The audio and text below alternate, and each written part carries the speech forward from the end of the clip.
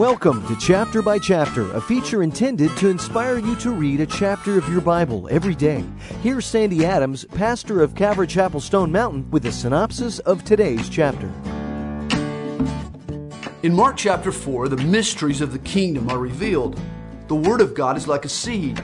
It's scattered everywhere, but it germinates only in the fertile soil of a repentant heart. How the kingdom grows is a mystery. All we do is sow the seed. To explain its growth scientifically or demographically is to reduce the work of God to a formula. The kingdom grows because of life in the seed, not because of man's skill in tossing it out.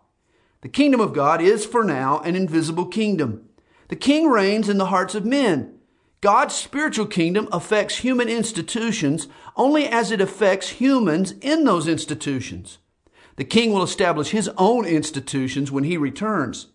For now, his goal is to save men, not salvage the world. The social engineers of today are like deckhands rearranging chairs on the Titanic.